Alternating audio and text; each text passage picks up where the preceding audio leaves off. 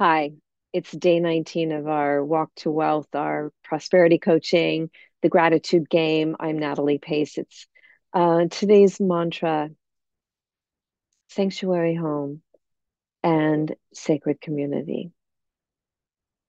So we should all be able to wake up in the morning and feel like we've been nourished and nurtured.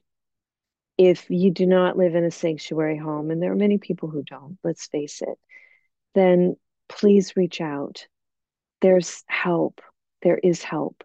There are community organizations that can help. There might be a friend or a family member who can help. And you might just need to take the first steps. And a lot of times you don't see more than a few steps ahead of you, but it is important to wake up in a sanctuary home. If you're lucky enough to already have that, then it's important to realize that it takes a village to give sanctuary to home, to various people, including yourself. So, a good community is going to have park spaces. It might have friendlier streets that are friendlier to bikers and to pedestrians instead of just, cars zipping around everywhere and accidents.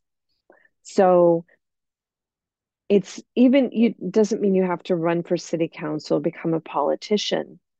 I firmly believe that if each of us does exactly what our heart is called to do, then the work gets done. I might not be doing something that you're called to do, but I'm doing my thing. And collectively, it hopefully will all get done.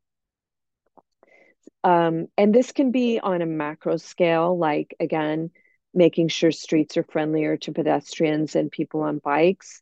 It could be improving the colleges and universities that are local. It could be improving the public schools for K through 12, and that really could use a lot of help, helping to reinstall more opportunities for music and art, especially for kids. There's a very strong focus on, science, math, and engineering, and that sort of and computers, that sort of thing. And now we're knowing that it's not just that, but that we also have to add the A. We have to add in the arts. So why is that? It helps us develop creative thinking, problem solving, in addition to making life more fun, which makes you want to do these things, right? So find that thing in your community that you can also make better. It definitely is going to make life better for you as a person, as an individual, for your family, but collectively it's good. Now, one other thing I want us all to consider, and I outline this more in The Power of 8 Billion, it's up to us. So most developed world countries, actually Europe's is pretty small comparatively. Most developed world countries and some developing world countries, not all, have a very large CO2 footprint per capita per person. So the people in definitely the Middle East, definitely Australia, Canada, and the United States have a very high CO2 footprint per person. That means we use a lot more energy. We're putting a lot more pollution in the air per person. Okay. Yes, China is the number one polluter, but when you consider that they're the factory to the world and how many people they have, the CO2 footprint per person is much lower than the rest of the world. It's also much lower in most European countries, which means that we could have a decent standard of living and a lower CO2 footprint as well.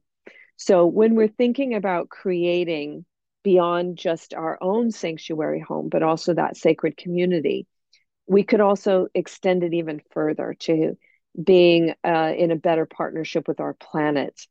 So, what I would say, how does that work? That means that, look, the bigger the device, the more energy it requires.